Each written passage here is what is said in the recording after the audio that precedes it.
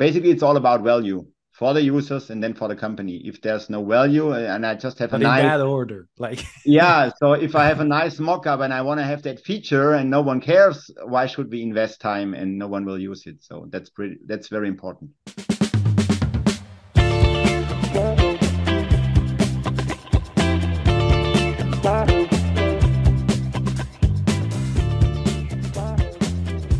welcome to the Product Quest podcast. Thank you for joining us on our journey to better understand innovation and product strategy.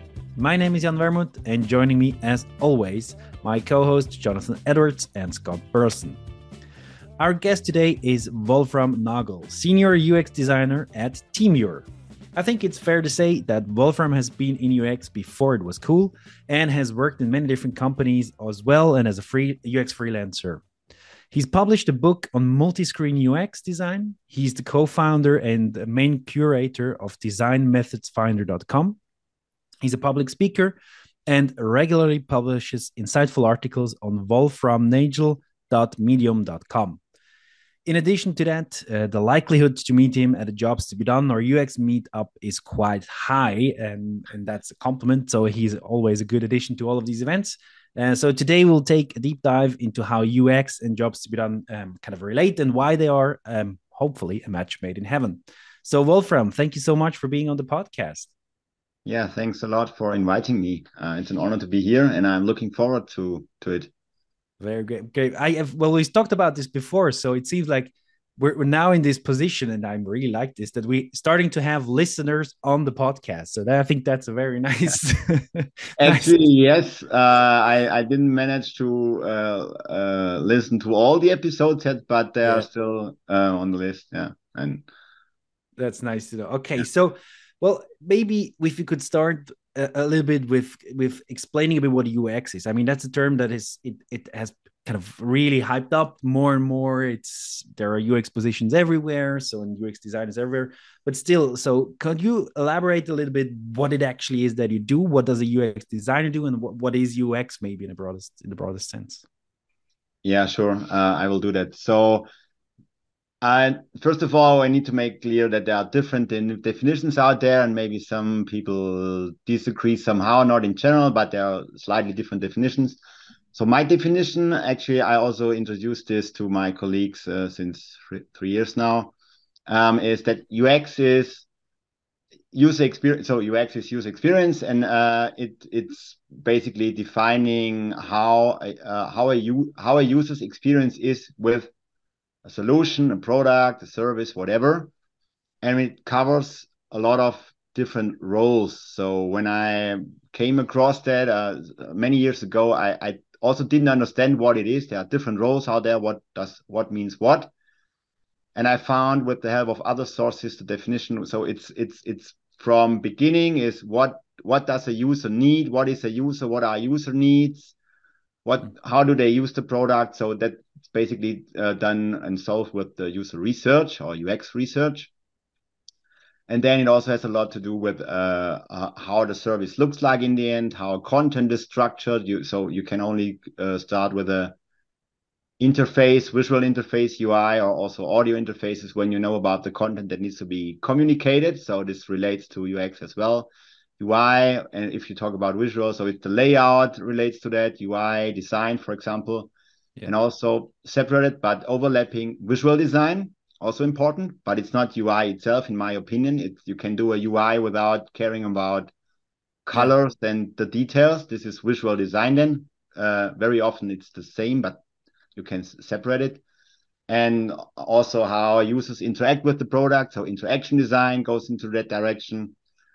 And so this covers the whole thing from what a user need, what are the users, what do they need, what content and features and functionality can we deliver, how does this look like, how does it look like in general, how is it organized, how is it structured, the content, information architecture, Yeah. and how can it be used in the end. So that's my definition of UX. Not to Yeah. forget, maybe you all know that Venn diagram, the business perspective and the technology perspective. So if it's not feasible, my mockup is worth nothing. So Yeah. that's my definition in a Yeah. nutshell. That's very interesting. So I like that in the end you put in this. There is kind of an additional layer of business and aspect. I mean, you're this for companies.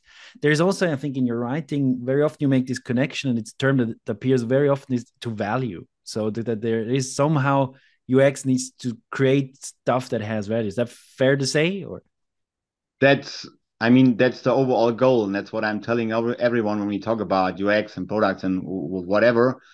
If there's no problem out there, no need, no job, this which can be addressed with a specific solution or UI or whatever, there's no value. So, and what we want to do, we want to create value for our users or customers. And if we don't do it completely wrong, we also create indirectly or directly or automatically value for the company, because then users use our product, they pay for it, they buy it, and so on. So if there's no, so it's basically it's all about value for the users and then for the company. If there's no value and I just have a but in nice, that order, like yeah, so if I have a nice mock-up and I want to have that feature and no one cares, why should we invest time and no one will use it? So that's very important. yeah, And this yeah, also influences then the business perspective, right? So yeah. In what sense? so just if my mockup looks nice, I like it. If it's not feasible and if Okay, there's no yeah, value for users, it doesn't make sense. yeah, That's it. yeah. So that's quite a high level perspective. I think like a high level perspective that you need to have as a UX designer, and covering all these different perspectives. So I would be really interested in of course, I mean, we basically said we're not a jobs to be done podcast, but I think it turns out to be a rather important topic. So how does UX for you and jobs to be done relate? How do you bring these two together? You mentioned it a little bit already in how you explain UX basically. For me, since I came across jobs to be done many years ago, it's the base for good UX. You can use other frameworks and mindsets and approaches. But jobs to be done, I mean, we talk about what is the job of a user and what are the underlying needs. And that's what that's what we want to solve and to address, the most important needs we want to address. And by doing this, by having this in mind, this is the base for everything that comes next. So the any UI, any idea, any feature we have in mind um, is based on the needs we are going to address. That's why jobs to be done. For me, since I know about jobs to be done, I cannot do UX anymore without that jobs to be done support thing. That's nice. I think it is. Oh yeah, go on, John. Oh, you're on. So interaction design UI is a part of UX, right? So For me, yeah, yeah. yeah. And so what do you start with in a UX, let's say, approach? What are the first steps? So I need to understand the users where it's coming from. So we when normally, or that's often how it happens, someone comes to you and I need that. Often it's a feature, right? So you put features on a roadmap, and I often use the example with a bridge. Someone comes to me and Wolfram, please, we need a bridge in 2 weeks, 2 months, whatever. And then I say, okay, but I can't do that bridge. So I don't know what kind of bridge you need. Why do you need it? What are we going to solve? What are the users? What will be the users of that bridge? What's the context? What's their job? Okay, the job is crossing the river, for example, right? And Yeah. then I need to know, is it a large group of people? How often do they cross the river? Only once, and so on. And then maybe we do not even need the bridge. Maybe we can swim across the river, or we can build a raft or whatever. That's the metaphor I very often use. And that's, yeah, so Yeah. that's how I explain it, if that makes sense. I think that's a great service to Yeah. whoever requested the bridge. The I've worked with a lot of different designers, and I wish they would ask me those questions. But it's more common that they go to the color and the fonts and the sort of, to me, what are like, I hate details, but it's like, but it doesn't matter how beautiful it is if I can't get across the river. Right. Man, Exactly. you know. Yeah. So if I would have been in San Francisco last week and someone comes to me, I need a bridge, I would build something like Golden Gate Bridge. I don't know, right? Yeah. So, but I was in the woods in the on the weekend. Maybe it would be a wooden bridge, but both are bridges. So, but both are nice. But I need to know what the bases are. I never previously, maybe I did also jump too early into the solution space and oh, let's do the mock-up. But I cannot create any mock-up or even create ideas in a project when I don't know why we are doing this, what is the goal, what is the job, what are the users, what is the need. So that's the base. That's why. And I use jobs to be done. That helps me to get started, to clarify the basic information for me to do that That's really interesting. usual That UI sounds, stuff. it sounds almost like this is, I mean, and you mentioned that like there is a life as a designer before jobs to be done and one after. So at one point and then you cannot go back in a certain sense, but it almost sounds like it is now the way you described it is also, it helps you against kinds of biases. So last week I saw maybe some kinds of solution I had, or I listened in on a sales conversation or whatever, and that's what I have in mind, and that's what I'm going to build. But maybe that's the completely wrong solution. So it sounds like it also helps you almost against biases in a certain sense. Yeah, sure. So I don't wanna have the solution in mind. Rather, I have the problem in mind. So, and then several solutions come across me, and I connect these to, or these potential ideas or solutions to the problem or the need or the how. Doesn't matter how you want to call it. If you want to call it job or problem, I don't care on a higher level. Yeah. But that's what I need to know. That's what we want to solve, and we need to align on that with my colleagues, product owner, product managers, other stakeholders, whoever. We need to align on. So I'm overusing that term and phrase, but we need to align on the job. If this is clear and if we know about the needs, so let's prioritize the right. There are hundreds of needs. Can we please pick the 5 to 10 that we define as relevant based on whatever data and insights we gather, and then let's go. Okay. Yeah, Okay. there's this old designer phrase, form follows function, which it seems to be it seems to be very consistent with jobs to be done, right? And like Yeah. before we figure out what it looks like, what the fonts are, what the colors are, is it a radio button, is it a slider or whatever, like follows function, which is really just another way of what should it be doing and for who. Once we determine what function it should accomplish, then we can make it pretty. Correct. And this jobs within framework or way of thinking helps me to. It's easy to explain that a form follows function, which is just a phrase, makes sense maybe, but with the tools and the jobs we done stuff around, it's tangible, right? So you can really work with that. I, I wanted to come back to the experience part of user experience. How does this how can we frame an experience in terms of jobs? This is probably not a, I don't know if this is an easy question to answer, but is an experience a kind of job, or is it how does one create a good experience? Maybe this is not the right definition of a user experience. Maybe that's not what people mean when they talk about user experience, but just the word experience to me, I'm wondering, okay, what is it? What makes a good experience? What is a good experience of doing something?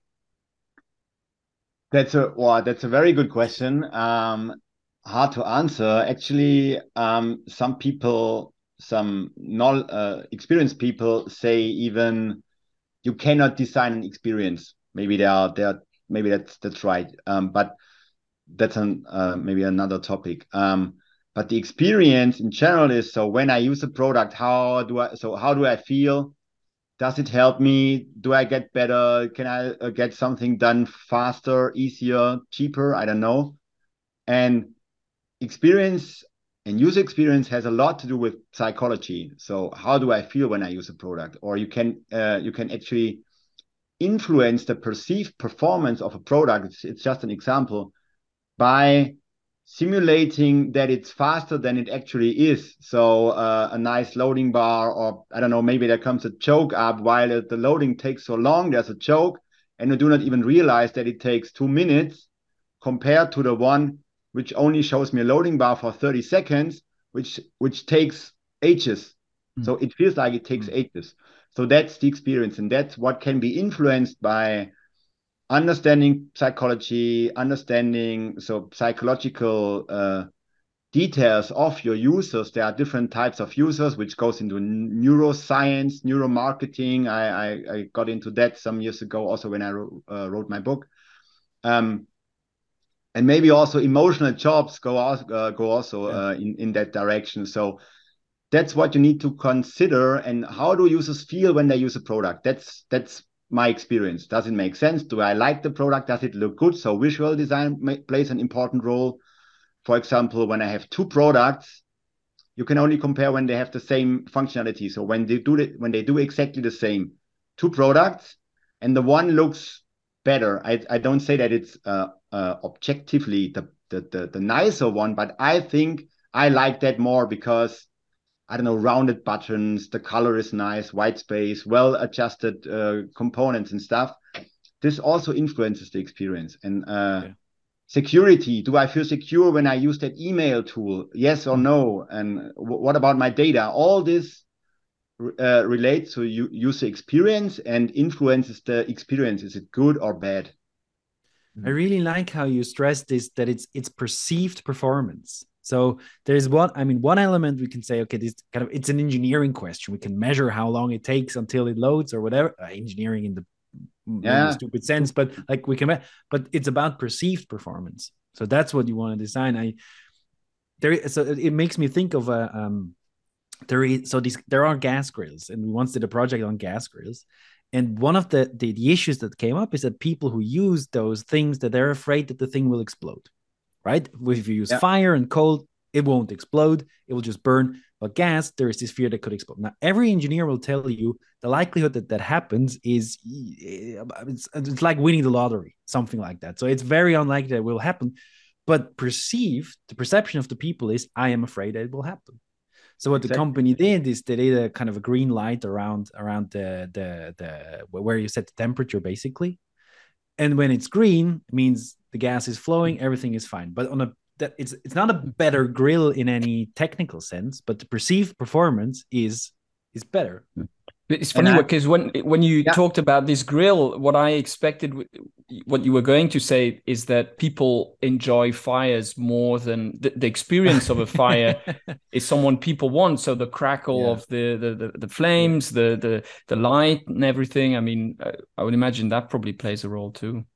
Yeah. And that is again the bridge to jobs to be done, because you can you can say it will never explode, but if you research customers, talk to them, and you find out that there are needs, I fear that it will explode, and so this is only one customer, you're doing qualitative research, but then you can also quantify it later, ask 100 or 200 others, and if this need got rated high, you need a solution that this fear is addressed. Maybe an indicator that tells you, no problem, you are safe. And that's the experience, psychology, qualitatively researched and quantified with the help of jobs to be done. And then you can also prioritize. And this is the most important need. We can win in the market if we get this fear done better than any other grill. And then we will win because they buy that grill, that grill. And another example in that area, if you know that your job performers or your personas or users, however, also psychology and UX plays an important role. Maybe there are some the hard guys that want to feel like I live in the woods and want to make fire. They would not buy that gas grill, right? They want to see the fire and they want to use wood and whatnot. And others, maybe I tend to be like thinking in city people like me, right? City yeah. So people like yeah, me, city maybe I have an electric grill, so that's yeah. like I'm Take me. So I don't wanna smell like I was yes, standing in a fire. This is an important need for me. So yeah, maybe I will never buy that grill that uses wood. So I want to have that gas grill, for example. And yeah, this again, psychology, how do I feel, maybe emotional needs, whatever, can be yeah. researched pretty well and find out and quantified with jobs to be done. That's why this is the for me a must-have for UX. That's the reason. That's nice way, yeah. So in terms of these tricks, I really like this idea. I'd never, funnily enough, never really. I had recognized these little psychological tricks, but I never really thought about it that much. But it's everywhere actually when you think about it. And one thing I definitely like a lot in the US and in other countries, and we don't do this in Europe, unfortunately, is traffic lights. When you're waiting for the traffic light in the US, there's a counter, and it's true that I'm quite impatient actually, and I always get a bit. When is this traffic light going to turn green? And just the fact that you have a counter, I think, really enhances the experience in a big way. And I was wondering, so how do you identify the places where you will use these kind of tricks? So in a project, when does it arise the time when you say, here we need a trick, or like I'm calling it a trick. I don't know if it's the right word, but A solution. So maybe it's a trick. Maybe it can also tend to be a dark UX pattern if you use that too much. So you need to be careful with that. I cannot really tell you when this turns out, but when you constantly talk to your users, and with each iteration, so normally we know our customers, we know what they need, and that's a solution. Fine. So always when I have my nice super mock-up click dummy ready, and I like intrinsically I on a no, not intrinsically. I just want to. I'm ready to get a confirmation because it's so nice and a check mark, and then we can go to production. It always or very often happens. Oh, I was wrong because they behave differently, Yeah. and if you, but that's fine. That's okay, and that's design is never done. You can always improve and blah blah blah. But if you do that constantly, you show what you have, either the mock-up or the prototype, or you talk about the already published solution product which is out there, and you observe them, you talk to them, do interviews, whatever, test, and then you can find out these little problems or underserved needs or pains or fears, whatever. And then, okay, but it's qualitative. We should not jump onto a solution. So we need to fix this because this customer said it. But again, we use jobs to be done to, okay, this is sounds valid, reasonable. But now we have 50 of these needs. What do we do first? We quantify. I guess you, Jan, do it similarly. And it's pretty much coming from ODI, outcome-driven innovation. That's where I am coming from. And that's, I read a lot about that and it makes a lot of sense. So that's how you can quantify these needs. And then maybe this fear with the grill or something else is the most important one. So let's fix that first. Yeah. So, and then you have confidence when you ship your new grill with that green light, you have confidence that this will make sense. Because if you're like only idea driven, let's do that light and let's do this and that, I think that makes sense. We are convinced internally everyone likes it, but maybe not. But if you're qualified with 200 customers, then you can be more or less confident that this is not a waste of time, what you did. Yeah. So my kind of question is around the. So I mean, we all understand that jobs to be done. So we want to find the right opportunities and rank the needs. I think that's really important.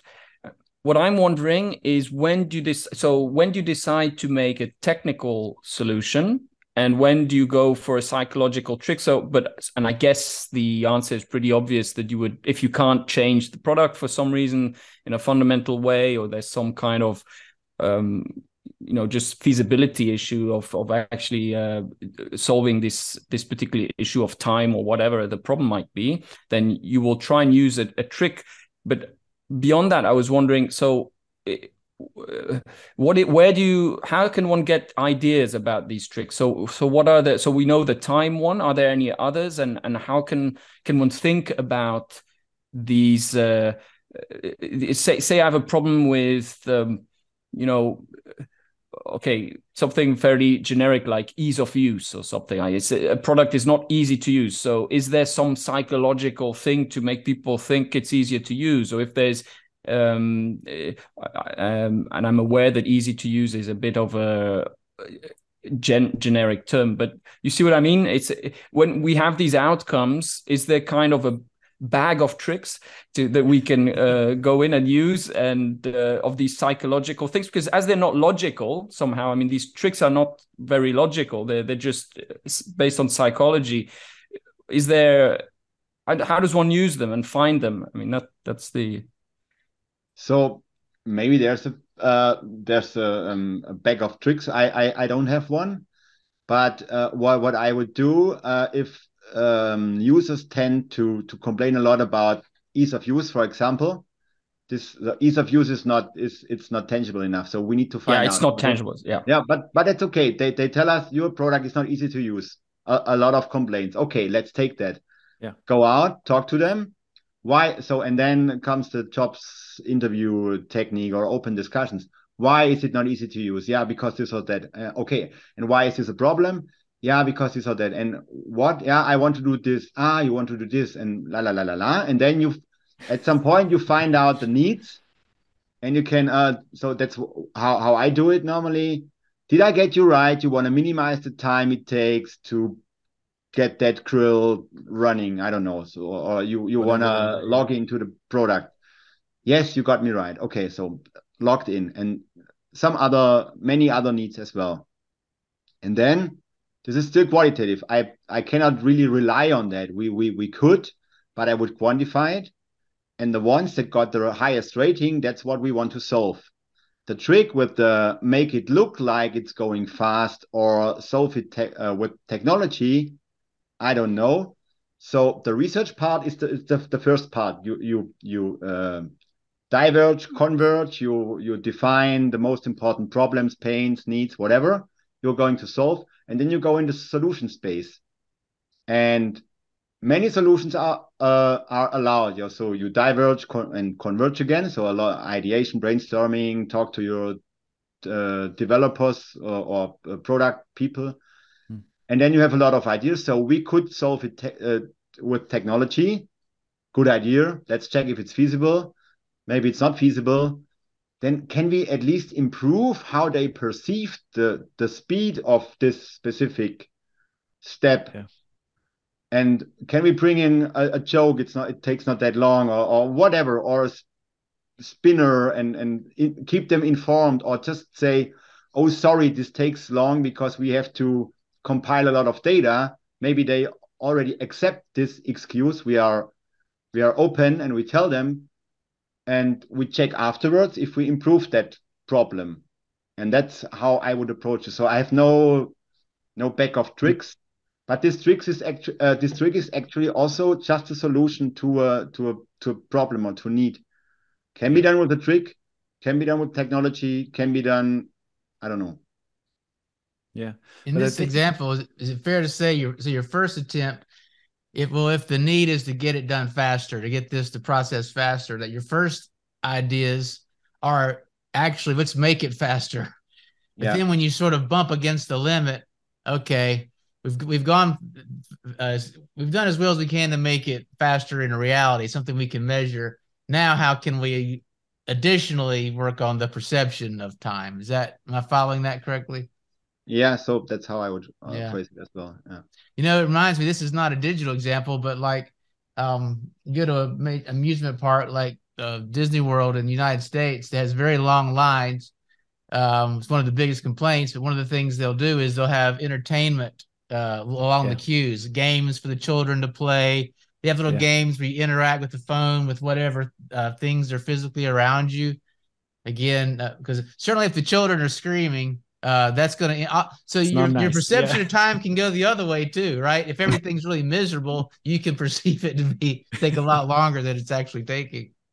And it actually it can turn to the opposite when children know about this stuff around the when they have to wait, and they are maybe disappointed next time they go there and there's no queue, right? So they will miss that entertainment, right? So then you know, okay, this is a good solution because they are disappointed. They need to go to that thing directly without waiting.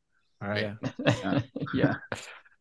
What I like about this approach is that we're thinking about these two realms. One is how can we solve the problem in a measurable way, in an objectively measurable way, but then we're not done. Now, how can we also address maybe this is where the design comes in. How can we reinforce or maybe address shortcomings of our design, of how well we could objectively move it to impact the perception? Yeah, I like it. I want to get to maybe this you have a more conceptual. So there was this instance where I said, well, and then la la la la la, I do the thing, but I think there is a lot of work that goes into that, and you have kind of a whole framework basically around it. And now we're talking about, I think maybe you call this the phase where stuff gets materialized. So when a solution, and you use this, I think that's a beautiful word to use, where you say it's something materializes in there. So could you maybe expand a little bit on your general framework that you have? I think you call this the customer-centric value creation framework, and what that is. Yeah. So shall I share the framework? I have sure. I can show it. So maybe the ones Yeah. on that listen only cannot see it, but I can share my screen. All the more reason for folks just listening to go find our YouTube channel, Product Quest Podcast. Yeah. Oh, cool. So do you see it? Yes. Okay. You see my screen, right? Okay. Yep. So that's basically the framework you're talking about. So that's the high level view. You maybe recognize some terms from design thinking or other frameworks. So we didn't do it from scratch, but it's aligned with our approach, with our mindset. So that's why we did this. And the detailed version looks like this. You maybe recognize the double diamond. Looks more complex than it actually is. We use this to explain what we are doing. And so we have like 3 phases. We have the first. So if people know, I'm pretty sure people know the double diamond. So these are the first circles in our framework, and the framework actually explains research and development. The first circle, or the first diamond, you guys all know, is the first the research phase, so understanding the user, and in that area we use jobs to be done. So doing the qualitative research and quantifying in the end, and then make a decision and prioritize the needs we are going to solve. That's the first part. Then you can go into the ideation, exploration phase, think about solutions. How can we address these needs? Is it feasible? And so on. And once this phase is done, so you decide on, you do a click dummy and test it, or I'm thinking from a software perspective, but with other products, it's you can do it the same way. So once you decide, that's the new feature, that's a new product that makes sense. Never forget where you're coming from, the initial need and problem you're going, or the job you're going to solve. Once this is decided, it goes into the development phase, so materializing the stuff. So you come from the need, you find ideas and solutions for the most relevant needs, you decide on the one solution or feature, and then it goes into, can be HR development, or I don't care, any other. So we use build, measure, learn, HR and Scrum, but you can also attach any other development approach to that. and then you just develop what has been defined and designed based on the quantified and research needs. That's pretty much in a nutshell. So double diamond plus another one, similar to what Zendesk does, which is then the materializing phase. And all these, around each of these, I'm explaining for the ones who only listen, around each of these 3 diamonds, there's a circle, which means this circle is independent, so I can research all the time without caring about the exploration design phase and the materializing phase. But when I got, and so there, and also I can design and create a better idea and better solutions independent of the research in the materializing phase, and same with the materializing phase. But once we got a new result from one of these diamonds or circles, I can hand it over to the next one. So we do some research, and the world changed, maybe like in March 2020, the whole world changed and needs got rated a bit different. So everyone was at home and so on. And then you find that out, new insights, new important needs or problems or pain points to solve, and you can hand it over to the design phase. Work on a design, maybe you have time pressure, maybe not. It can take a week, or you can take 1 year. I don't care in that sense. Once you have a decision, this solution makes sense, addresses the need we found out, then you can hand it over to the materializing phase. Put the stuff into the backlog if you work in Scrum and stuff, and then just work on this and materialize the solutions. So 3 circles or 3 diamonds: research, design, development. That's basically it. And we use that framework. Sorry, I love about this that's different than a lot of processes you see is, well, we commonly see the double diamond, right, where we diverge and converge. But if I'm looking at the sort of the 3 major phases, the first one's about understanding, in which we uncover needs. The next one is about exploring, in which we define solutions. And then we say materialize, where we're developing or commercializing that solution. But what really jumps out at me is within understand, you have a cycle. It's not just going, it's just not, you're not diverging, converging, and you're complete. You're still cycling around. So, and you do the same for explore and the same for materialize. I wonder if could you tell us a little bit about why that's a cycle as opposed to, just going straight from understand to explore? So you can go straight, fine. And double diamond is a great framework, but I would say it's not done. So I can do research all the time. So, or maybe I'm a rather generalist, so I do the research and the exploration phase, and my colleagues as well. But maybe there's a research department. They can do that. I mean, they do the whole day, nothing else than doing research. And they can inform the exploration part, the designers, the developers. I don't know who's responsible in a specific company. They can inform them, look, we found out the needs we had before. We found out 5 important needs. People fear with that gas grill that it explodes. Maybe you didn't know before, or we started with an assumption for the first iteration and with the MVP or whatever you created. Now we found out that this is an issue. Maybe this issue can even appear based on the first iteration you released, and then a new need appeared, or a new pain point appeared, or problem or fear, whatever. We found out that this is now the order of problems. Maybe you solved the other problems already well enough, so no need to improve that feature even more. It's addressed good enough, so fine. Do not over engineer it, so you wouldn't make any more money because it's solved well enough, and no one would pay more money for an even better feature. So, but now we found out there's another need, another problem, or the new primary problem, however you call it. And then you can inform the exploration phase. And I can design the whole day, and nothing will be released because the backlog is full. They have no time to pick something from there, and it's already too important. But then, I mean, I can push, or they can pull from the previous phase. So and I mean, in one sentence, design is never done. Product is never done. There's always room for improvement. That's why I think these circles make sense. Yeah. So I have to say I really like this, and I really also, just to expand on what Scott was saying, I really like the use of the loops and making this explicit. In this old theory of let's say the origins of AI and all this, people there was this theory called cybernetics, and in cybernetics people talk a lot about feedback loops, and the idea being that we basically hone in on an objective or a goal by through feedback of observation and then changing course, and then by doing this repeatedly we can reach some kind of goal or objective.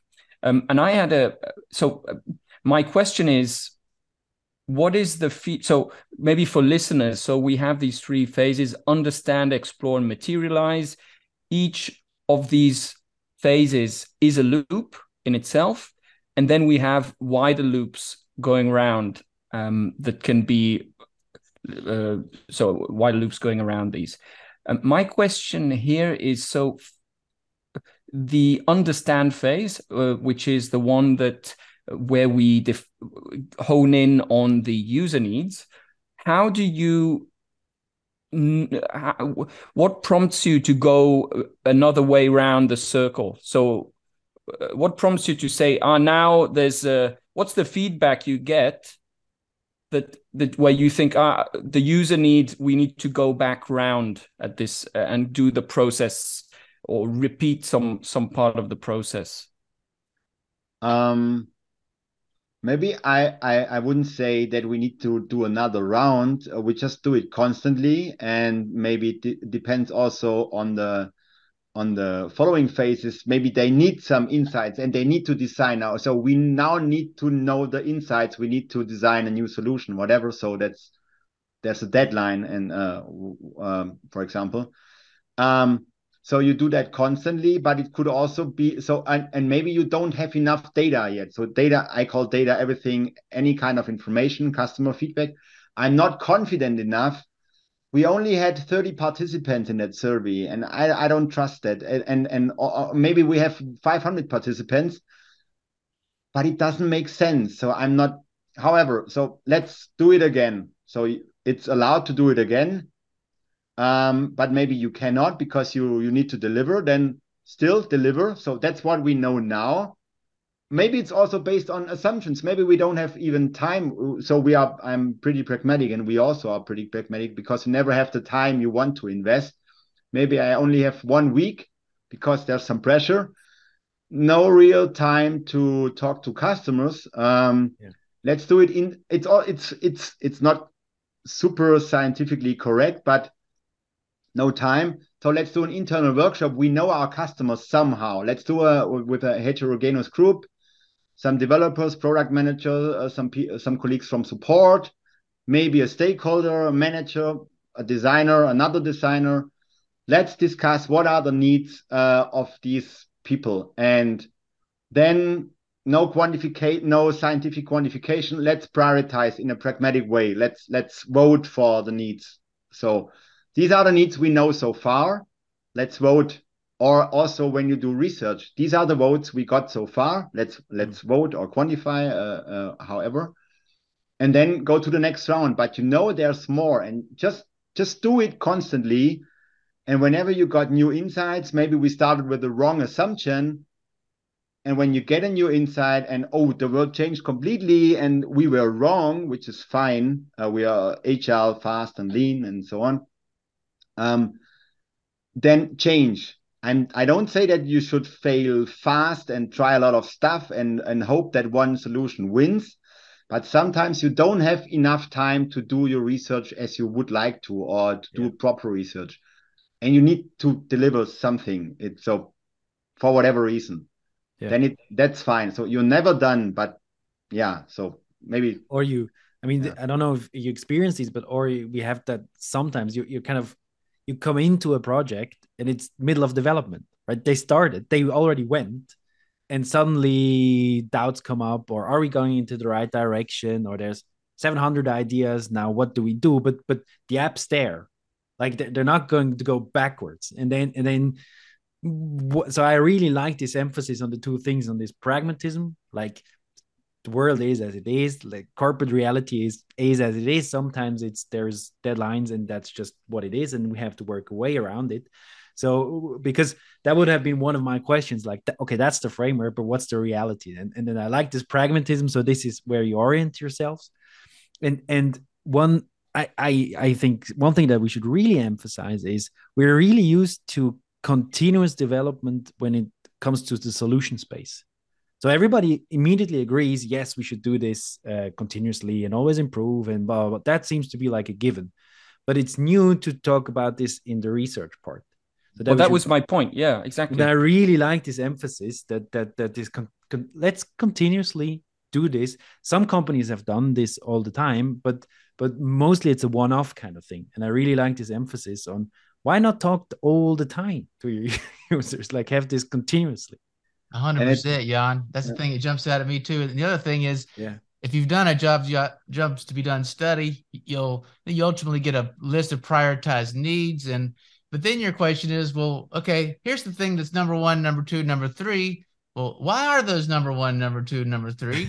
And what are the root causes that are making these problems? In other words, you finish the research and you generate new questions. Now you go back to your qualitative. Maybe you've got a sense of those. But the point is, you have new questions. It's almost, you need and if there's a lot, and what happens in practice, there's often a lot of time pressure. Hey, we have to hurry up and come up with ideas and launch the most brilliant thing. Maybe with Wolfram's map, maybe there is a decision and it goes forward. But I love the idea of saying, you know what, now let's dig into these new questions. What are now we've learned a lot of things. Yeah. That doesn't mean we know everything. We've learned a lot of things. Okay, now what are the root causes of these top things? Are there new contexts? Anyway? So I really love that idea of the continuous learning on the customer needs side. Yeah, I think you can always get more insights, right? And what you mentioned, Jan, with the project, I also worked in project, or I came to a new team or to a new project which was already running. I cannot go there, tell 10 people, guys, stop. Exactly. Now we do 2 months of research. Break. That's right. I'm the new research hero and wait for me. This is not working. But I work on that. So I try to get pragmatic. What is the job we are going to solve? Are some needs clear? Who are the users? Fine, let's go with that based on some assumptions. And in the meantime, I did my research. So maybe a bit too late, but early enough for the next iteration. And that's fine. And then I can bring in that later. Also, in the meantime, we have a lot of insights from earlier surveys or research activities. And I jumped into we got a new product. Solution was somehow defined already. I was able to go back to our previous jobs to be done research and needs. And so this is a usual thing. Maybe you also experienced that. I had to search for the problems for that solution. So re-engineer the problem. Yeah, and there were problems. So, but I was able to deliver them, and also even deliver them with some numbers. So this is an underserved need. And so I can back up the product owner or whoever. So you're on a good way, but maybe we should move a bit into that direction because we forgot to consider that need. So we can, with the next iteration, we can still, if the solution is already defined, you can adjust with the new insights I got in the meantime, or I picked from earlier research. So this framework looks complicated and very strict and dogmatic, and it's actually the opposite. It just tells us that's how it should be. And we can look, we are here right now. We didn't do this. So it's just to remind us. And it's the practical approach is very pragmatic. Yeah, I mean, I think it is, as you mentioned, a pragmatic approach. And this is a guide for you to go through the projects. Yeah.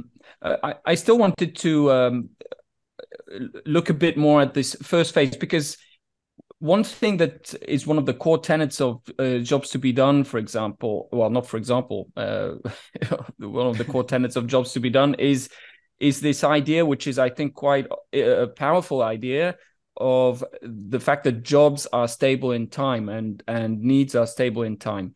And I always wondered really about this. And I just want to say that I think there really is something to this.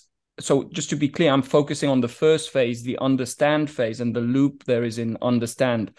And I agree with you, actually, but I'm just trying to tease out the difference. So where does this differentiate with the jobs to be done thing? Because the jobs to be done says, okay, you do the research, you have all the needs and everything, it's fixed, and you're good to go for the next 10 years. Okay, I'm just kind of exaggerating a bit, but you see what I mean. You can now go and develop solutions, etc., and you're good to go, and you have this golden document that you don't need to touch anymore. And I think that somehow seems wrong to me. But I wondered what you could say about this, and maybe we can look at an example or something, maybe with the grill. What would it look like to say, okay, we've done the research, we've understood, and now we're gonna go back again and reiterate this. What does that look like for you? And where is jobs to be done somehow maybe not capturing the full picture? So I basically still agree with the jobs are stable over time and needs also. So when I have some general examples I also used to introduce, for example, listen to music. If I like to listen to music, it doesn't matter if I listen to LP or CDs or cassettes some years ago, or if I use a streaming service now. The importance, if I like listening to music, the importance of a specific need, basically, or of a job does not change. But the satisfaction can change. For maybe, for example, when in March 2020, when Corona came up, the importance for a user to remotely connect to someone, if you're in that situation, it's important. But it got more relevant because the affected people are more, and therefore maybe you should prioritize that need a bit higher, and maybe also they realize that the satisfaction is, I don't know, went down, or the need was not that relevant. Maybe it got even more important, remotely connect to others. But in general, I would say if in a specific job for a specific type of user, the need or the job is there, this is valid for a long time. This does not change. It's independent of time, but the solutions can change, and also the solution landscape can change, the market can change, and maybe our good enough product is not good enough anymore because others got addressed that need even better than we. Now we need to adjust. But I thought needs were solution independent in terms of jobs to be done. So this is where I find there's an interesting concept here, because we're saying that somehow there's not an independence here, because the needs change when something in the environment, including the other competition, so solutions, when solutions change, we have a change in needs here. So I just find that's an interesting. I think that's a little bit more differentiated. I think there is two different things that maybe get mixed up together. So I think one is like exactly how Wolfram said it. So what changes isn't the need, but it's level of fulfillment, it's level of satisfaction. That's relative to solutions, and that changes over time because solutions improve. Like for example, I don't know, you mentioned music, right? Listening to music. For example, the interference to the sound quality because of the medium the sound is printed on. Well, that's a weird way to say that if you use a CD, sometimes you get hiccups, right? So that's still very important, so that it doesn't get the piece of music doesn't get interrupted due to some kind of these technical reason. Is still very important, but the degree of satisfaction has dramatically changed since I'm listening on a streaming device, for example. These kinds of hiccups don't happen anymore that often, so my satisfaction with these hiccups went up. So now improve kind of, so it's quite obvious now. If I'm a streaming service, I wouldn't go around trying to improve those moments when playing as a piece of music or getting interrupted, because that's solved. But the need is still very important, because if you don't care about this and suddenly you get interruptions, I get angry again as a customer. Yeah. And So then there is a different set of things Mhm. that can change that are really this, and that's maybe the different level is this consumption chain related. So I think ODI would call this but Scott, you're more the expert, but consumption chain related. So really things like changing the battery or charging the battery of a device that's related to the consumption of a certain specific solution, right? So that So has we're saying nothing yeah. So consumption jobs might they are change, but solution attached to non-consumption solution. jobs would not change, or satisfaction. I mean, yeah. I mean, I can see that satisfaction might change. I mean, we know of the Kano. What's it called now? Kano model. Kano model. So that makes sense to me. Yeah, satisfaction will get recalibrated in a couple ways with the new technology. First, we're happier with the new technology, but over time we become recalibrated. Yeah. That becomes our expectation, and our satisfaction can go back down again. Yeah. So if you think about somebody's satisfaction with the I don't know. I mean, the time to here's a consumption one. Log on to the internet. The time to do that in 1998 took a long time. You had to do dial up, but you were quite happy because you couldn't even do it at all before. But I mean, fundamentally, also, I mean, we say minimize in jobs to be done. We just want to minimize, and I think this is interesting feature also, that we don't actually define a specific, like for requirements, we don't define a specific target for that. So if we say minimize, well, okay, well, minimize, then there's a constant process. I don't need to redefine that outcome, because there's no value attached to it, specific value that's given. So okay, so we're 1998 and I've minimized the time to log on, and now it's 2020 and I'm still minimizing, but I don't have to go and review that need. So maybe a question to you, Scott, as the ODI expert. So I would say importance does not change, is stable. But with the internet connection, satisfaction went up because it's now faster. And this need is not that relevant anymore, because there are maybe new needs come up with the new technology, and they are even more important. Then we get used to the speed of the internet, and the expectations get higher, and this need comes back, because 10 seconds is not good anymore. It needs to be milliseconds, whatever. And then this need is relevant. And that's why you should constantly, so the need is still there. And the importance also, I want to have minimize the time it takes to connect to the internet when I'm at home. I don't know. Yeah. And this is 1998. It was fine because I was able to connect. Later, it was super because it was faster. Then I got used to it, to the speed. And then I saw others are even faster, and then my satisfaction goes down again. Importance, quickly connect to the internet, always the same importance. That's why the need is still stable.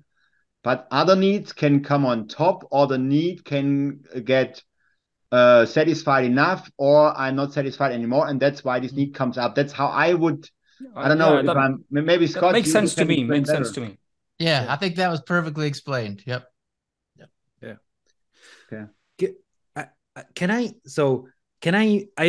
I'm really interested in another aspect of kind of something that's related to all of this. So this is where the technicality and how do you apply it and all that different kinds of stuff. But in the article that you write on Medium, in this where you explain your model, the customer-centric value creation model, there is a whole aspect, and you emphasize this a couple of times, the effect that has on collaboration. And so if you don't mind, I want to quote, I mean, and I really like this. You said this. So this has a lot to do with collaboration. So that's a quote. This has a lot to do with collaboration. To discuss possible solutions to a topic, everyone needs to understand the users and their needs. If you want to solve problems together and to have UX related and user-focused discussions at eye level, everyone in the team needs to have a basic customer-centric mindset. Now, I love this. So can you elaborate a little bit on how maybe something like Jobs has helped collaboration, why that is relevant? Yeah, so I, as a designer or researcher alone, I'm, let's say, nothing, right? I need others. So, and when I come up with a solution, or let's take the bridge example again, I come up with a bridge to my developer who has to develop that bridge. And they might develop it and fine. But that's why we are teaching everyone on the customer-centric mindset and jobs to be done and what UX is and why we need what users are and so on. When my team knows about the user and the job we are going to solve, and for example, that bridge takes 2 months to release,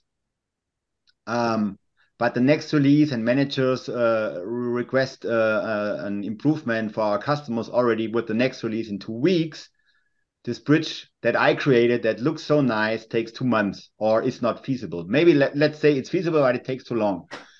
If my developer colleague or the PO or the QA, or I don't care, everyone knows about, that's actually what I meant at the beginning. I also need to know what the user is, what the problem is. So if otherwise I cannot create a mock-up for that bridge. And if they know why I built that bridge, so for 10 people to cross the river once in a lifetime, they never go back. Developer knows that. I cannot develop that bridge, but then he can come up with a solution. Let's build a raft together. I have my framework delivers a raft within 4 or 5 days. We even have 1 week left to test it. Let's do that raft. It also solves the job, cross the river, and maybe it's even good enough. So we can deliver in 2 weeks. Manager is happy, customer is happy. Let's check afterwards. We may not even need the bridge anymore, or we develop the bridge. Away, kind of. Or we develop, so bad for me because I like my bridge so much, or we develop it in the background, but we can deliver already a solution to the customer. And maybe that need is then already addressed good enough. And we have other needs more important. And okay, let's do other stuff. The backlog is full, right? So let's go with the raft. We release the raft. Customers are happy. Don't go to the competitor anymore. It's good enough. They complain, but that's okay. And that's why I need others.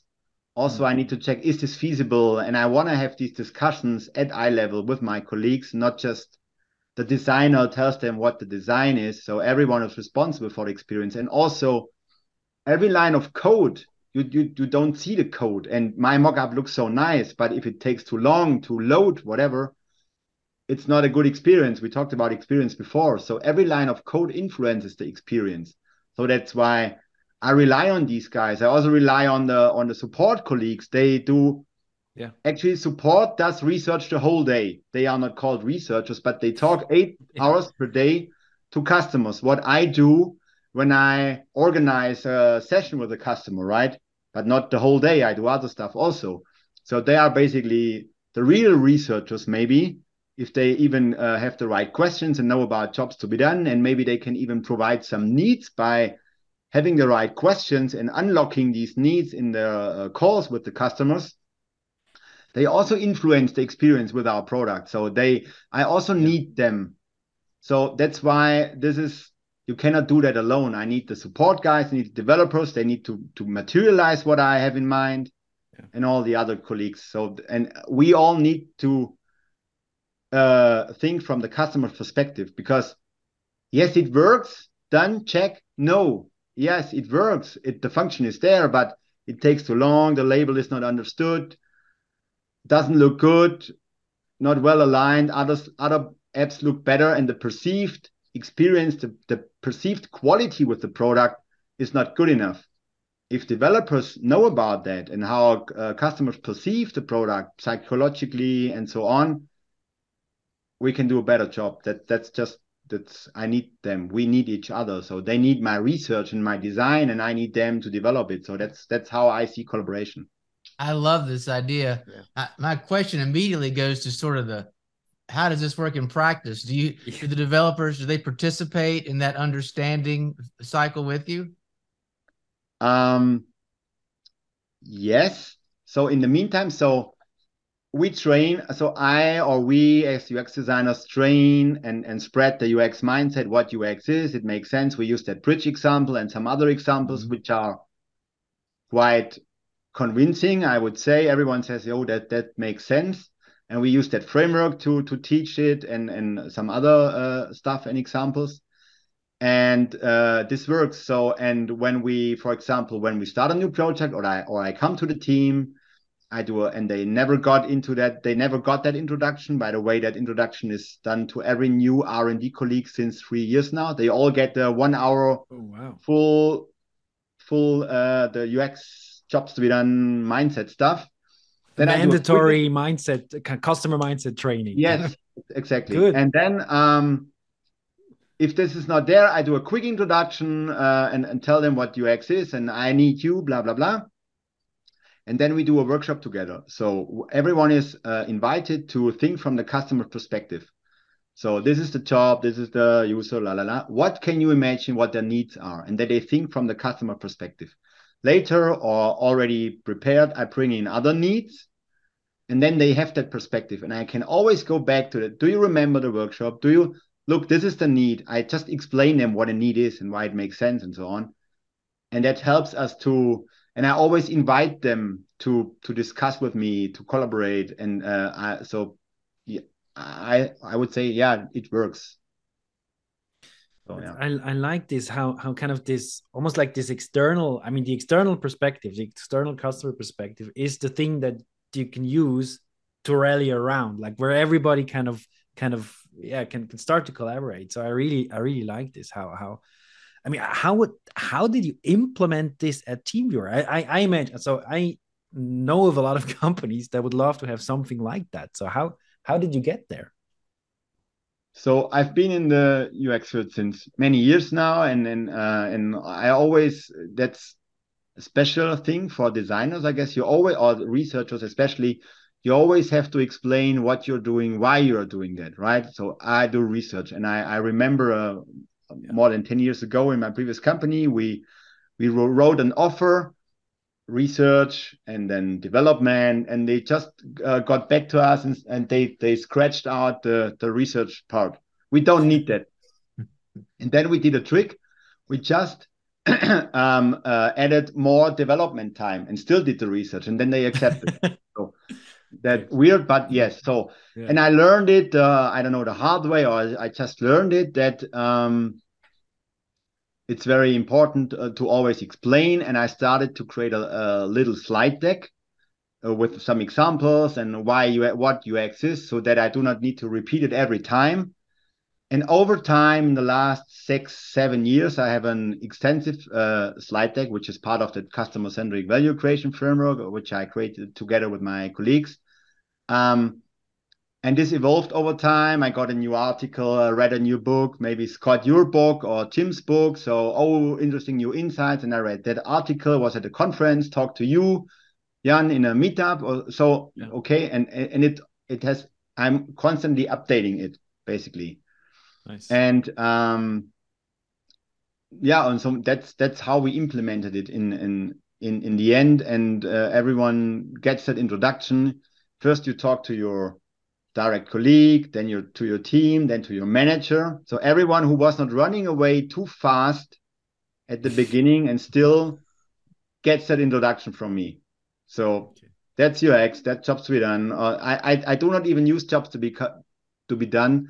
I sometimes call it just use case. It's wrong for us, but they are used to that term, and it helps more to use a term that others understand than telling them, you need to understand jobs to be done. No, they don't care. Jobs to be done, go away. So I don't like that new thing here.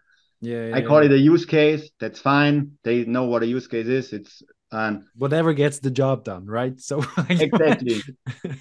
Get them on board, and then you constantly explain and tell. You cannot even hear yourself anymore at some point. repeating, but yeah, so that's how I. And as a UX designer, how can you, just slightly different question, but how can you somehow prove or showcase the value of the work you do to the business? How do you evaluate? Are you evaluated, or how would you evaluate other UX designers? Ooh, now you want to know exactly which features in TeamViewer are based on the. No, because I mean the issue, of course, is that it's hard to connect the work, which I mean I think we all agree is extremely valuable. I mean we're all on board with how valuable this type of work is. But let's face it, in a company, I think often people will disregard this work, or in the end, it's very difficult to draw a straight line between that work and the success of a product, or some increase in profitability, or whatever it is. So how do someone in a position of UX put their work forward so that it's recognized? So I guess you are referring to the famous ROI of UX, right? Return on investment of UX, which is hard to explain. That's how I called it in the past. I call it just value, and everyone contributes to the value. So the developers, UX, the research. So we want to create value for our customers. I cannot measure specific details of the product. They are coming from there. As I said, it's a collaborative effort. And I don't care if it's 90% of the super nice code that a developer created and the 5% that my research brought in, or it was that super nice insight, 90% of the new feature is coming from the research. I think it's hard to define that. And to be honest, I cannot. But if everyone understands it, and I just had a conversation this week and the PO confirmed that the insights helped him to be more confident what he is planning in the backlog as next steps. This helps. So the value and the appreciation also is if people come to you, approach you. Mm-hmm. So, can you tell that approach to my team as well? And how do you use that? How do you do the research? Can you do that for me? And stuff like this. I think I cannot, maybe others can. I cannot value that this is now so good because of UX. We can just say probably you cannot maybe even measure a specific feature because also some other circumstances change. The world changes. People have less money, more money, another competitor, whatever. So can you measure that? I don't know. But you can create value together. And if you get more customers and if they are satisfied, all from support department to the R&D department and the marketing department who does a good job, who explains the new feature pretty well because therefore they buy it. I think you cannot even measure this, but that's then the collaborative effort of everyone. There's maybe a weird, stupid answer, but I cannot. I have a very bad pun that could we say that it's about people valuing the experience of working with you? Yeah, maybe, yeah. So UX has a great UX, right? UX has needs a good UX with the rest of the organization. I mean, when you do not need to explain why you do what you do anymore, or not that often anymore, that's already an achievement, right?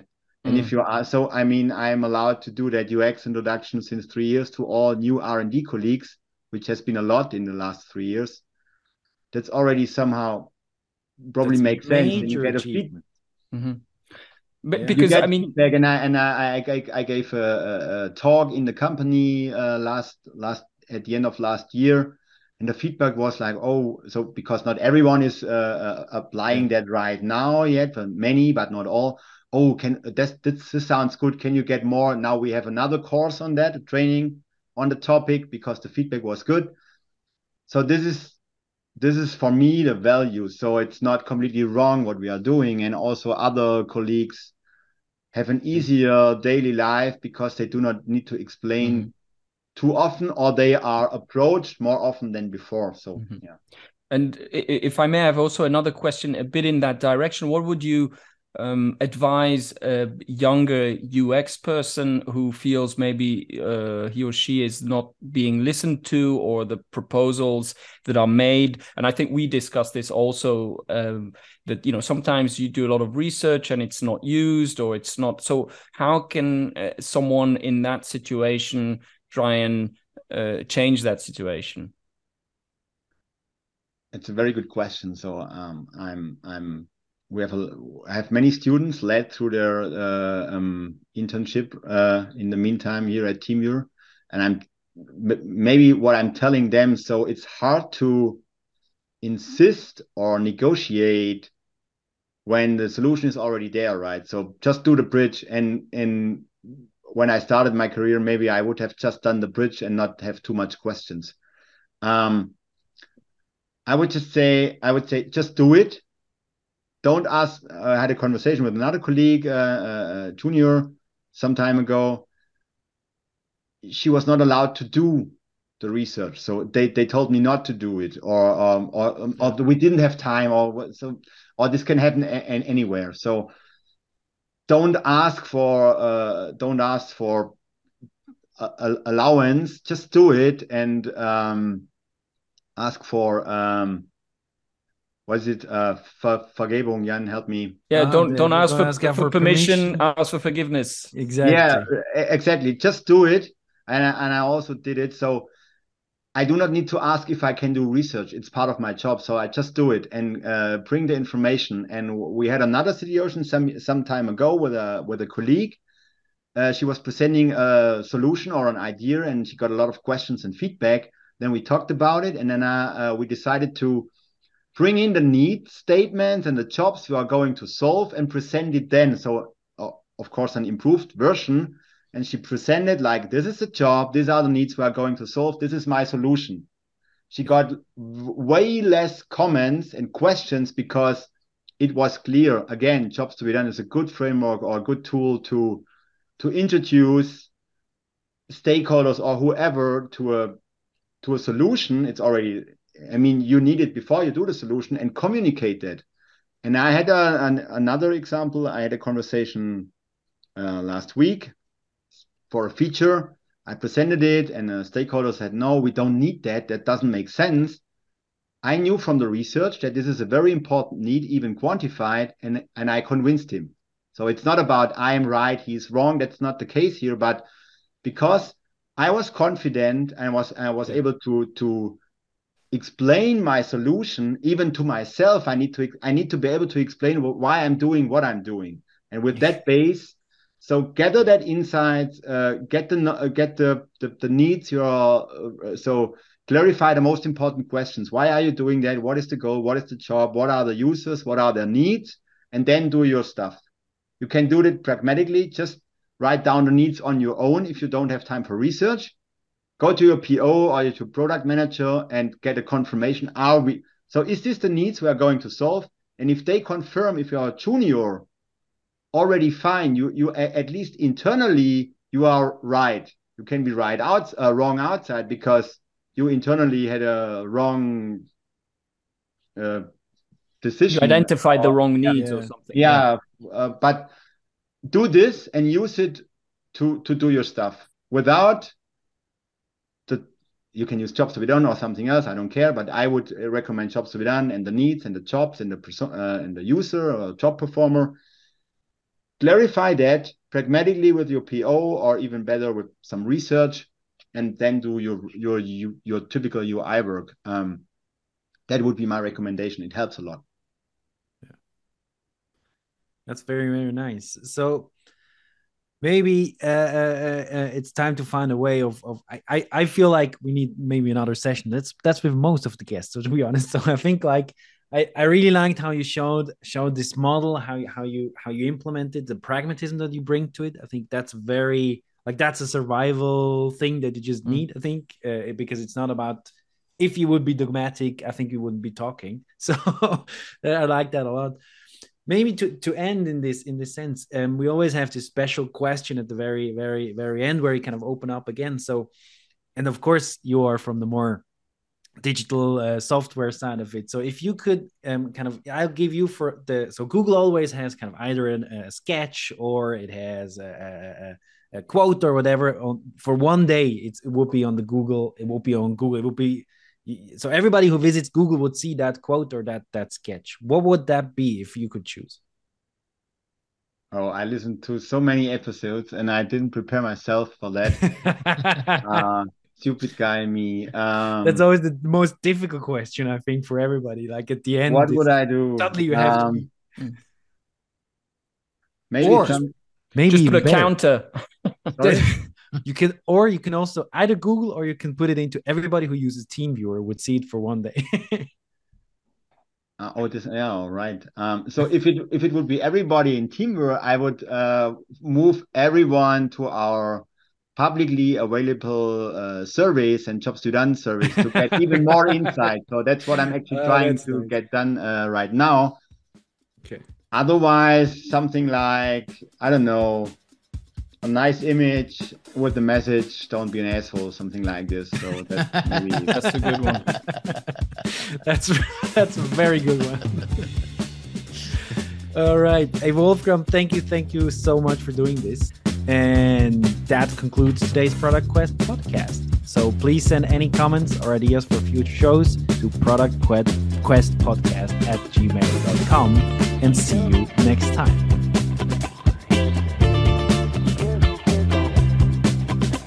If we were ever going to create a company, you're our UX person. I can tell you that. You're hired.